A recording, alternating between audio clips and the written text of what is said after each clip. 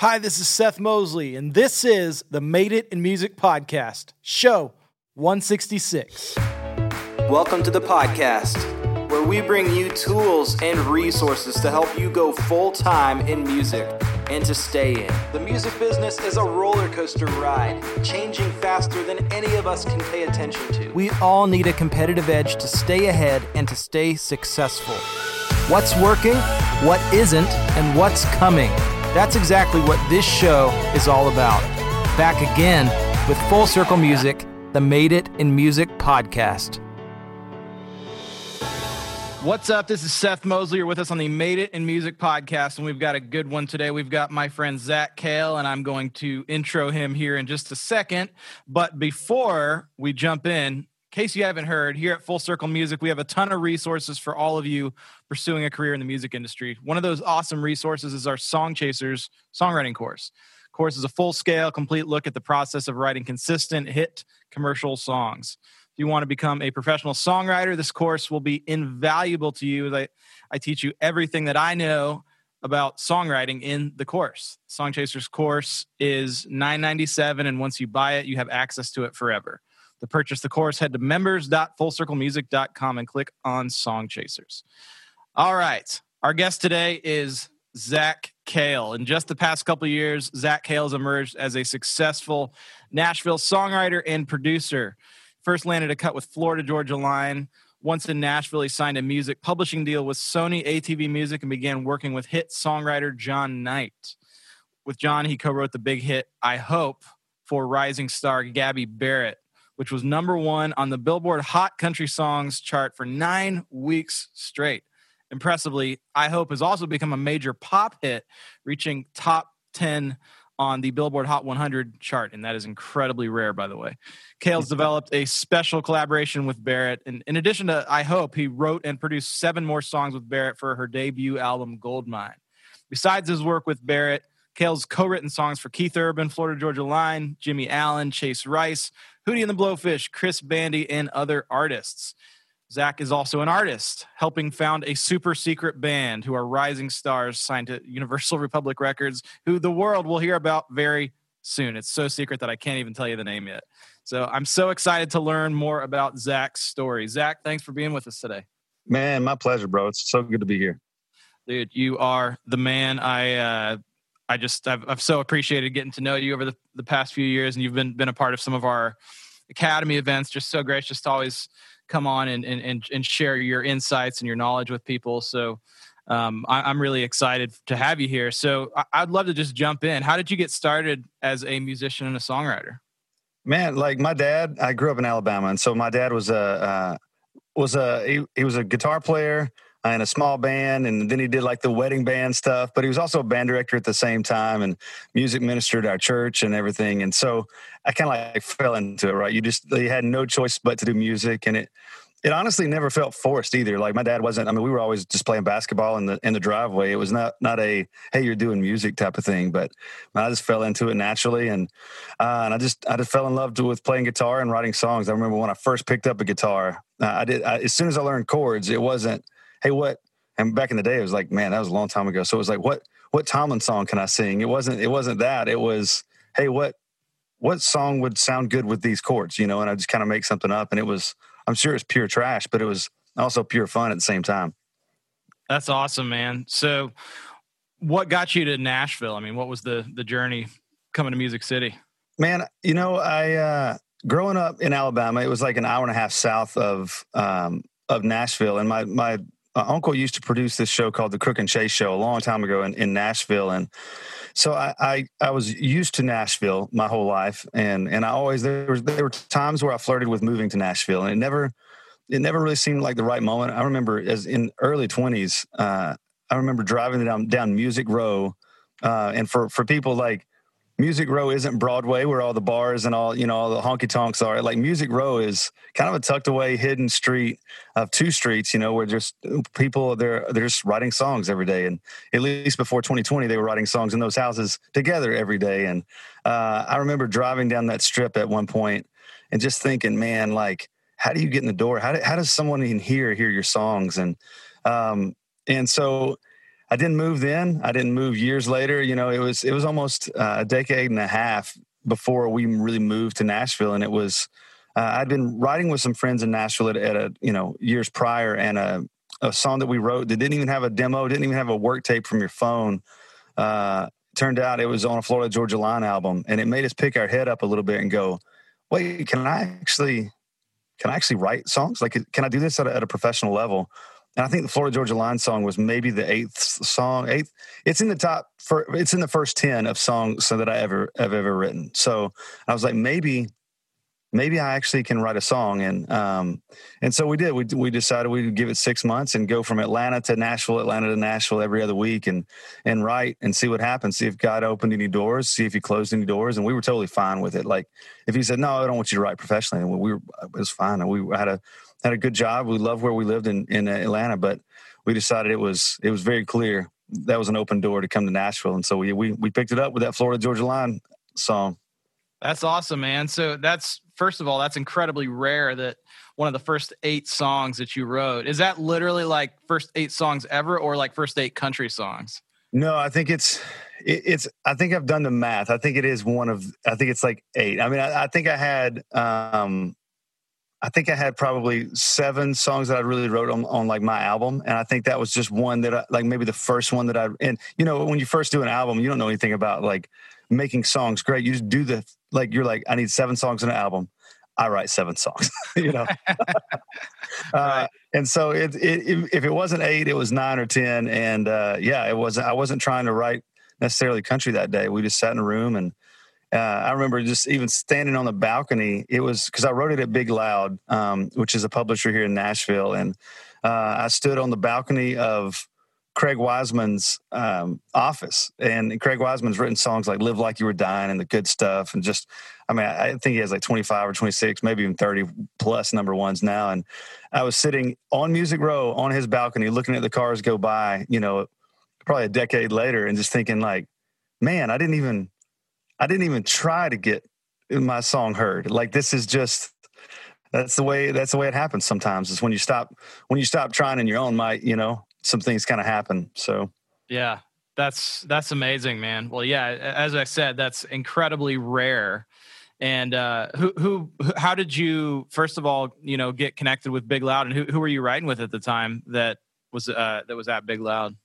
You know, I think when I first got to Atlanta and I did that pop rock soul album, someone was like, "Hey, you need to sign with BMI." And I didn't. We even joke about it these days. Like, who'd you sign with? Sign with BMI or ASCAP or CSAC. It's like, it's not a record deal. It's not a publishing deal. That's just you know, they just collect the money that if a song makes, you know. And so, but I did. I know that if, you know, you have big dreams and you go, maybe one day this song makes money, and someone said sign with BMI, and so I went with BMI at the time. And there was a guy named Dave Clausen there he was just so good to me, and he played that really bad album in my head for Seth England, who's still at Big Loud, and Craig Wiseman heard it as well, and he said, I think we should bring this guy up and let him write with some of our writers. And Craig is he's a good friend now, and he's brilliant. I think he sees into the future a little bit, and he saw, like, there's this guy from Alabama who's in Atlanta doing hip hop type of, you know, pop driven stuff. If we combine these Atlanta writers with these Nashville writers, you can create something that is like unlike anything that anyone's really heard in country. And that was in 2008 and 9. So you think in 2012, Florida Georgia Line comes out with Cruise, which is something no one's ever heard. It has like the hip hop and the country thing. And so I think Craig saw that kind of coming, but, or at least he felt like there was a shift in the way that country was being written. And Craig just loves doing something that no one's done before. Like, he just gets a kick out of that, you know? And so we, when we were writing, he would bring me up, and like, I would stay like 2 weeks. And I would write with, I wrote with Kanan Smith. I wrote Grow Old with Florida Georgia Line, for Florida Georgia Line with Kanan Smith, who is another country artist now and a really successful country writer. And so, I mean, it was just publishers back in the day, or like guys that had publishing deals that I was writing with. And now I just, wrote it with Kanan Smith. And then I went back to Atlanta, and I didn't think about it any more about coming to Nashville when this brown-headed, brown-eyed, green-eyed girl, kind of walked into to a church that I was working at, and we got married about 9 months later. And it's like, well, who cares about writing songs in Nashville? This girl's amazing, And so we started our life there and didn't even look back. That's awesome. So were you drawn to writing country music over other genres, or how did that sort of evolve in finding your lane? In high school, I felt like I was like the anomaly a little bit. Like I was in band, but I played on the basketball team. I played like sports. I love sports to this day. Like, thank God that sports are back on TV right now. And so I played sports, but I also would go down the road listening to like Les Mis, like blaring Les Mis, like out of my old like Ford Ranger truck, or my dad's Ford Ranger truck. But then I would shift and I'd be like, let me listen to that Brad Paisley song on the radio, So it was like all these ideas kind of coming together. So I wasn't necessarily drawn to only country. It was everything, It was I would listen to Brad Paisley, and then I would listen to Harry Connick Jr., and then I'd listen to Les Mis, and then I would listen to some other classical thing, and then a Stevie Wonder album, then Ray Charles, and it was a little bit of everything. Yeah, well, I gotta say, I mean, the first time that I heard your stuff, I think it was at one of our Academy events or something. I was like, who in the world? Like, this guy's, I don't know why you're not an artist. Like, or at least I didn't know you were doing it at the time. Your voice is just incredible. So, man, I just think what you do naturally and what comes out of you is amazing. So I appreciate it, man. There's just, I think, even to like speak on that, there's so many artists that come into the studio all the time that it's their dream. It's everything they've built their life around. And one of my greatest joys is giving them great songs to go live their dream. Them be a part of it. Like, it gets me going in the morning. Like every day, it's like, man, what can we do? Can we change someone's life today with a song? And it's just crazy. We get to make that stuff up. Like for Gabby with I Hope, like we made up a song that changed her life and it changed our life. And so I've never really, even though, yes, I am doing the artist thing, it's still not something that I'm like, if this all falls apart, it's going to wreck me. I don't care. Like I care enough about songs and I care enough about the project, but I don't care enough about it because I know that I can always have great friends who are much more talented than I am, that we can give them great songs, Yeah. Well, that's a great way to look at it. So how often are you co-writing versus writing solo?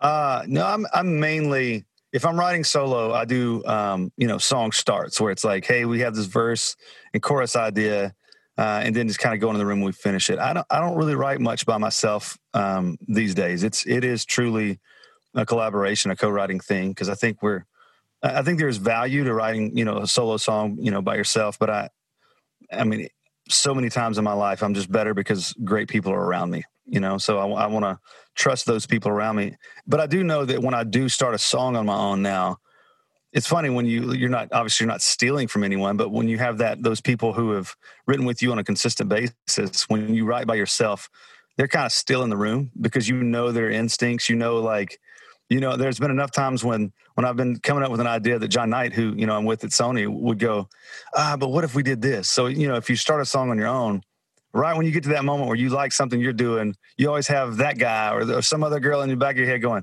hey, but what? I don't know. It needs more emotion right here, right? This isn't a true feeling. And, so yeah, it's all, if it's even writing solo, it feels like still co-writing. I'm just not going to put their names on it. Yeah, man, tell me some of the stuff, just since you just brought up John, John, in case our listeners don't know, is just an incredibly prolific country songwriter. I don't know how many number ones he's had at this point, but he would tell you he doesn't know. He'd tell you he doesn't know. Yeah, exactly. So maybe tell us that story. How did you get connected with him? Man, it was, I guess it was 2018, maybe.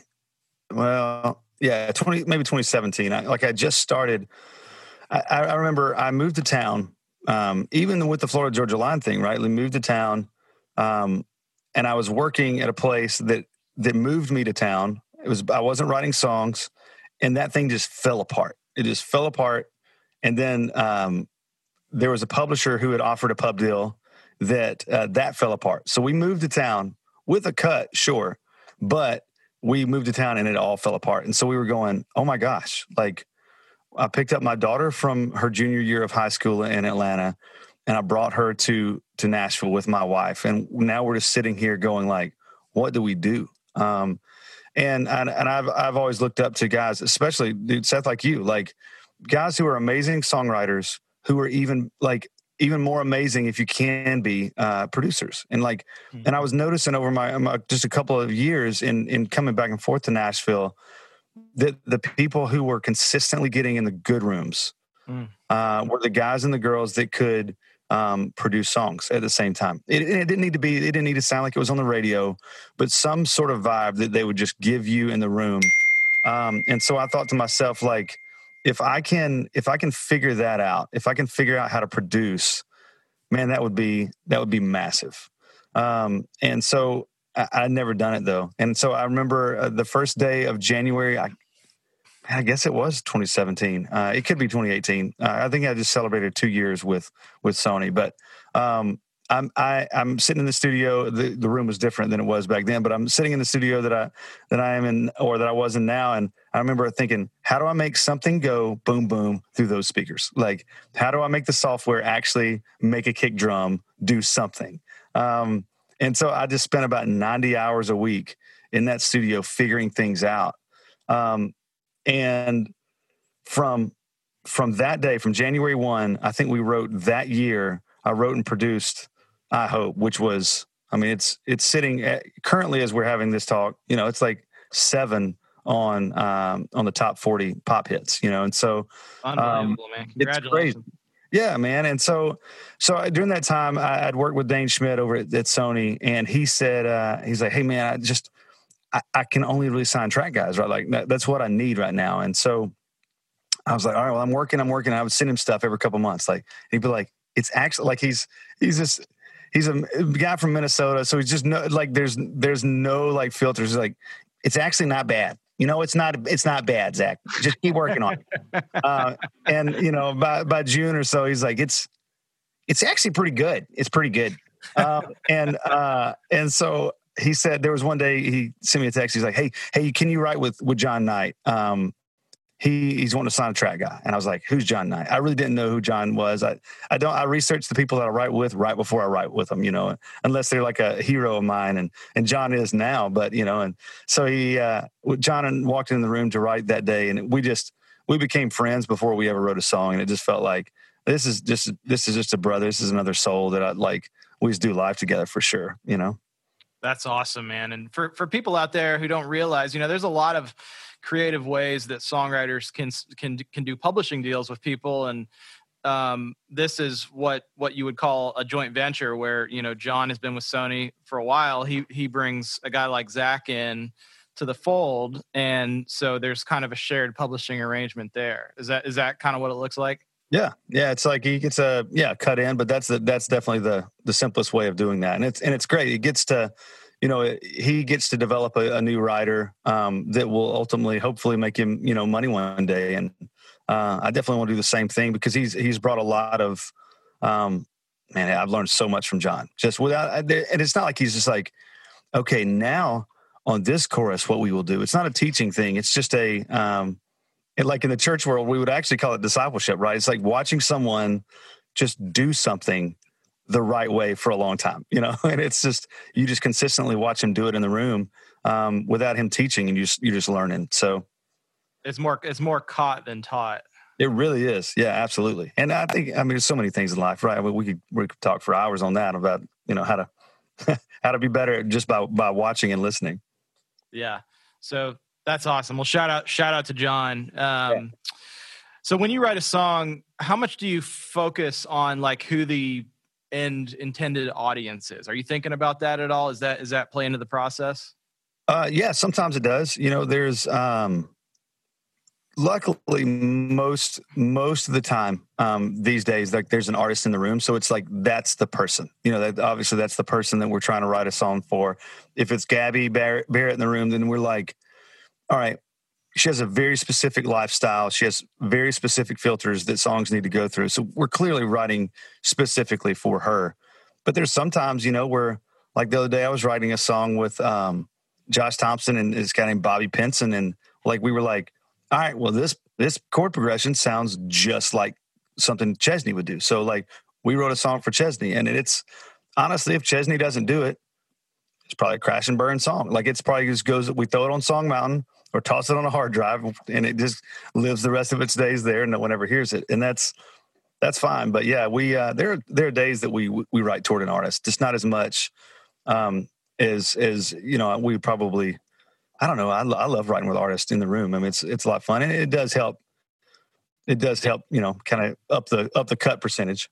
Right. Well, that's what I was going to say. What's the, like, how often are you writing just with writers for pitching versus like writing with the artist? I would say it's probably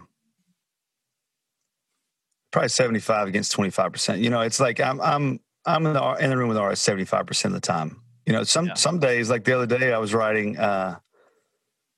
It was like there were three of us. I think it was like Jaron Johnson, who's in the Cadillac 3, and then this amazingly talented guy that you need to interview at some point named Breland, and then me. And we were like, well, all right. So who's going to get the song? Who's like, we all love this. Who's going to get to cut this song? Maybe we just do it together, or whatever. And so some days you get lucky like that. But those have actually, the ones where there's a lot of artists in the room, you go like, well, dang. Like I wrote a song with another duo the other day, and I was like, wow, I kind of hope they don't do this song because I'd love to do this stuff. That's good. That's the feeling you want whenever you write a song. So yeah. Which kind of brings me right in my next question. How do you know when a song is done? Like when it's time to stop revising and just put it down? Man, I'm such a perfectionist. I would tell you it's never done, but like, I would tell you, like, if we were all just able to, on this podcast, sit in the living room and listen to Florida Georgia Line's Grow Old, I would pick apart every melody. I would pick apart like every landing of every phrase and go like, this isn't done. That's the reason there wasn't a work tape or no demo. Like I didn't think the song was done. So I've learned over the years now to just trust that it's actually good enough, and that sounds terrible to a perfectionist, but like you can start like, I'm glad they stopped painting at some point in the Mona Lisa, or it was just going to get weird. You know what I mean? Like, and so it was just perfect when it was good enough, So, and that's a tricky balance. It's something I've learned over the years. And, the other day I wrote a song. We thought it was a great song, and it was just, there was something about it that was still rubbing me wrong, and a pretty significant thing, like a whole entire verse. And I was like, no, I think it needs another second verse. And so I wrote the second verse, texted it to the writer. And the writer was like, that's totally what it needs, And so I think if it's something that's like really like irking you a little bit, go back and filter it. But yeah, I think it can be done way quicker than I would give it, at least. Yeah, that's awesome. So when a lot of people have this sort of perception about when they sign a publishing deal, it's like off to the races. That sometimes is the case for writers, but it sometimes isn't. When you signed your deal with Sony, was that like, boom, we're how did that change your career basically? Well, for me, again, I think I just got really lucky. I mean, because I've seen, there's several of us that signed to Sony at the same time, there were different people that they were working with at Sony, and we've all had different careers, so I think signing a pub deal is similar to, when someone leaves college. You can look at it like, okay, well, I got a degree now, therefore I know everything.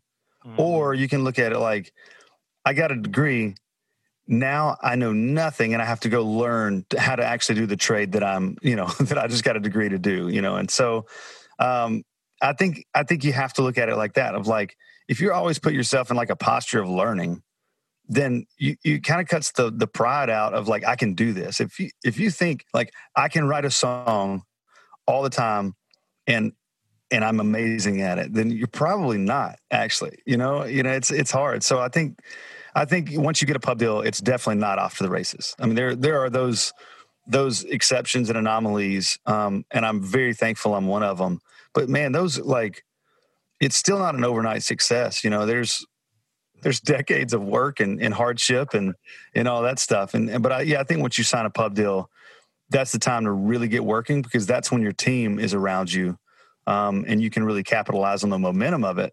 But you have to become a better songwriter. You have to write with writers who are at the time when you first sign. You're not going to get in the room with Ryan Tedder from One Republic. Like when you first sign a pub deal, you're going to get in the rooms with people who are very good because they have a pub deal, but they may not be at the level of a Ryan Tedder yet. And so you need to learn what you can learn from them. And then hopefully you get better and better and better until you're in the room with a Ryan Tedder. I've never been in the writing room with Ryan Tedder. So is that on the list? Yeah, no, I'm a huge fan of Tedder. I think he's amazing. Yeah, it is on the list. There's a lot of people that are on the list, and I'm coming for them. Yeah, exactly. Dude, I'm surprised you haven't already. Probably this year. Yeah. So let's talk about I Hope. I just, that song, it's one that when we're writing with a new artist it just gets referenced so often now. Like, how does that feel to have written a song that like other people are like listening to and saying, man, we need to make it sound like that or feel like that? Wow. Well, I didn't know that. So I didn't, that's crazy that people. And I'm sure it's not just me. Wow. Well, yeah, no, that's crazy. It feels amazing, to know that people are, trying to chase something, and that's what you do. Like, which is kind of interesting. I heard an interview one time where it was like, I think it was Charlie Puth, and he was just like, when you start like trying to chase something that's on the radio now, you're going to miss it. But there is something with writing with a new artist that is and Gabby's exceptional. I mean, she's a true diamond that comes around like maybe once in a generation. Like the only other person that I know, and I'll get in trouble because I know there's so many artists that I work with now but like no one does what Gabby does. Like Gabby is truly special. Like that girl, like I Hope is maybe the first to third vocal take of the day after not singing and just handing her an SM7 in a fire hall studio at Sony. It's like, is that the final vocal? Yeah, it's the final vocal. It's like, what are you doing? Like, and her phrasing, man, like the way she sits, like we'll be sitting in the studio and she will legitimately know. She'll go, "Hey, Zach, I didn't sing that phrase that's right there in that verse 2. I didn't sing like that. That's a little ahead of the beat. I didn't sing it there." I'm like, "Oh, man," and I'll be looking at the screen. I'm like, "I haven't changed anything." Like, and she'll like, "No, you did." And I tell you, 9 times out of 10, there will be something that shifted or something, and I'll be like, "Oh no, you're right. You're totally right." And it will be microscopic, And so there's just not many people out there like Gabby, and I think I saw it early, and she's like a daughter to me now. I think she's just the best, and so. But yeah, it's crazy to be in a room with a new artist, and because there's dreams there. They haven't been just beat down by the industry. There's so many artists that walk in the room like, "Well, I gotta respond to my Instagram DMs," and it's like, man, you're getting to live your dream right now. And I know it's like, just because you live your dream doesn't mean that there's not tons of work. You know what I mean? Like I live off songwriting, but there's been times where I do still 90-hour weeks. Yeah. So yeah, but that's crazy, man. I'm glad that people are coming after that song. Come after it, man. We need some great songs out there. Yeah. Well, man, it's so fresh, and that's so awesome to hear that. Yeah, that's literally just. It sounds like it's just so instinctive for her. And I remember the first time I heard the vocal, I was like, "Holy cow!" Like this is today's Carrie Underwood or whatever comparison people want to make. But yeah. It's just that vocal that kind of comes along, like you said, once in a blue moon. So, yeah. But the other thing I want to point out with that is, when you started working with her, nobody knew who Gabby Barrett was either. Right. It was like, so many people when they're starting out, they think, well, I need to upgrade the rooms that I'm in. How do I get in the room with FGL or with whoever, fill in the blank, right? Or Carrie Underwood. And Sure. What they don't realize is like the best thing you can do when you're on your way up is like find those artists and you partner with them, you champion them, you become their people. Oh yeah. So was that kind of the case with Gabby, where, you know, it's you're investing on the front end, right? Hoping that something's going to pay off. Yeah, you totally do, man. I think you find the diamonds and you do your best to shine them. You know, it's hard because like there are for every Gabby, there's 10 people that I was in the room with, especially early on, that it's like, I mean, just didn't do anything, you know, but that's fine. Like the investment is worth it. You know, you don't see biceps every day. You do a curl, you know what I mean? Like you get them over time. I mean, like mine just pop immediately. Like yours just, I was going to say, you have that special thing, that special gift. Yeah, that's I mean, what's because of the Olympics. I trained so hard for the Olympics back in the day. Yeah. Never made it because I'm about 3'4". So I think, man, like it is like finding someone you believe in. It is like, even if I feel like so many writers get frustrated when they're like, I'm just not in the big rooms. Like you said, you know, like how do I get in there with Garth Brooks? Like everyone shoots for like, you're not in the room with Garth Brooks because you probably don't deserve to be in the room with Garth Brooks. You know what I mean? Like I'm not in the room with Ryan Tedder because I don't deserve to be in the room with Ryan Tedder yet. And that moment may come, it may not come, but the more Gabbies that I help become Gabby Barretts, it just makes the chances greater that I get in the room when Ryan Tedder's making an Adele, you know? Well, very, very well said. Very well said. What's the best piece of advice you ever received regarding your songwriting? And it could be something from John. It could be something from your publisher. Oh, the best piece of advice. I reference back to John a good bit, but what I felt like I used to be early on, like I can put emotion into a song. I mean, I hope it was a joke, kind of like we were trying to write a different song. We were really, truly trying to write someone like I will always love you. Like it wasn't someone cheated on you. It was just like, we broke up and like, but I still love you and I want the best for you. And so we try to get that need rhyme, like everything you're ever going to need. And I spun around the chair just joking. It was like, and then I hope she cheats, because and then it like hit this like moment where it was like, oh wait, that's a real emotion. Like that is a true, genuine emotion. That is not like, hey, I'm up on a tractor and it feels pretty cool and breezy up here and I like it. You know, it wasn't just a random thing. It was just like, man, that hit us all. And even as a joke, it became pretty serious pretty quickly, you know? And so John has like encouraged me over the years to write a real emotion. You know what I mean? Like, and I can't, like, there's not, well, okay. So like, yeah, like when you have an idea that you're trying to deliver, if you say it in a real way, like of just like, man, it's a hard day at work. But if there's a different thing of going like, I can barely make it through. Like there's a different weight, and just even that's a terrible way of saying that. But like, it's a bad day at work. I barely made it through. Like there's a real emotion and I barely made it through. That it's like, no, I feel that person's angst a little bit, that like they're in a painful place or they're in a happy place or whatever it is. And I think over the time of like, how do you put those ideas in a song, you know, and put feelings in a song. There's so many times, especially writing country, where it's like, we'll get to the second verse. And I've heard it said so many times where they'll go, it doesn't really matter what we say. It just matters how it feels before we get to this chorus again.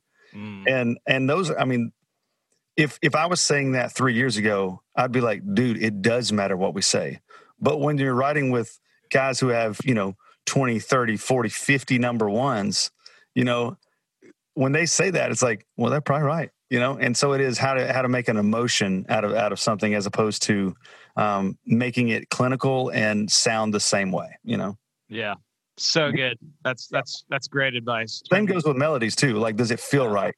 Not, is it right? Does it feel right? Yeah. Yeah. So good. A couple more questions and then we'll jump into our lightning round. Sure. What advice would you have for somebody wanting to become a professional songwriter?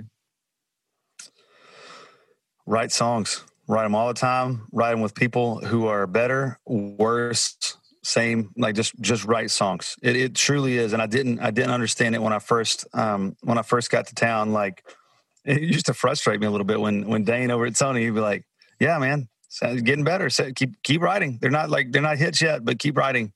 I'm like, what are you talking about? This song is a monster, and it's like, and if I listen to that song today, I'm like, oh, wow, that song was terrible. It just, it lacked all the things that would make a hit, and I definitely know what's a hit these days because I've had one and only one. I have no idea. Like I'm still improving, and so, but I would say just right.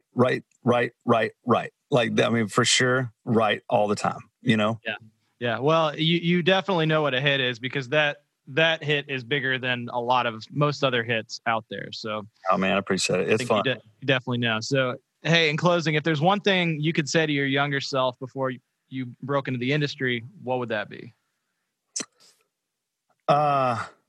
Listen more, talk less. It has nothing to do with writing. It's just, just listen more, talk less. Very, very well said. All right. Well, you ready to jump into the lightning round? Yeah, let's do it. What is a song that you loved when you were growing up? God, there's so many. All right. So it's a lightning round. So Ain't No Sunshine. Favorite fruit? Apples every night. What's the best city you've ever been to, lived in, or visited? Nashville is the one. Favorite fast food restaurant? Jesus Chicken. Chick-fil-A. Come on. Nice. And what time of day are you most productive? From about midnight to about 3:00 in the morning. I rarely do it, but that's when I'm most productive. Seriously? Yeah, that's when the whole Duo project birthed. Like it was in those times, and that's when our best songs have been written. You have kids, right? Well, yeah, she's 20. She'll be 20 in November. So yeah, so she's off at college, and it's late. I don't do it like rarely. I mean, rarely. I think I did it. Today's Thursday, so Tuesday night. So I'm still catching up. Like I'm still very tired from it. But it's like I've got to write the next morning. Did you have like a scheduled midnight write, or did you just get up and you're like, man, I feel like doing this thing? No, it's like, sometimes someone will FaceTime. It's like, hey man, I have this idea. What are your thoughts? And, or can you hop on? Like that night, it was like, hey, you were on this song when we were writing it. I think the vibe is off. Can you come up with would you just show us the vibe it needs to be? And then showing the vibe becomes cutting the vocal. And it's like, then, next thing you know, it's 3 a.m. Yeah, exactly. And then you can't go to sleep. You're like, well, I'm up now. I'm going to watch some Tiger King. Yeah. Again. That's awesome. Hey, well, we're gonna be doing our deep dive. As we said, you definitely know what makes a hit song because you've been a part of this monster hit with Gabby Barrett. We're gonna be doing our deep dive on hit songs. So if people are interested in checking that out, they can head over to madeitinmusic.com, sign up for the deep dives there, and it will be right there. Zach Kale, thanks so much for being with us on the Made It Music podcast. Yeah, bro, my pleasure.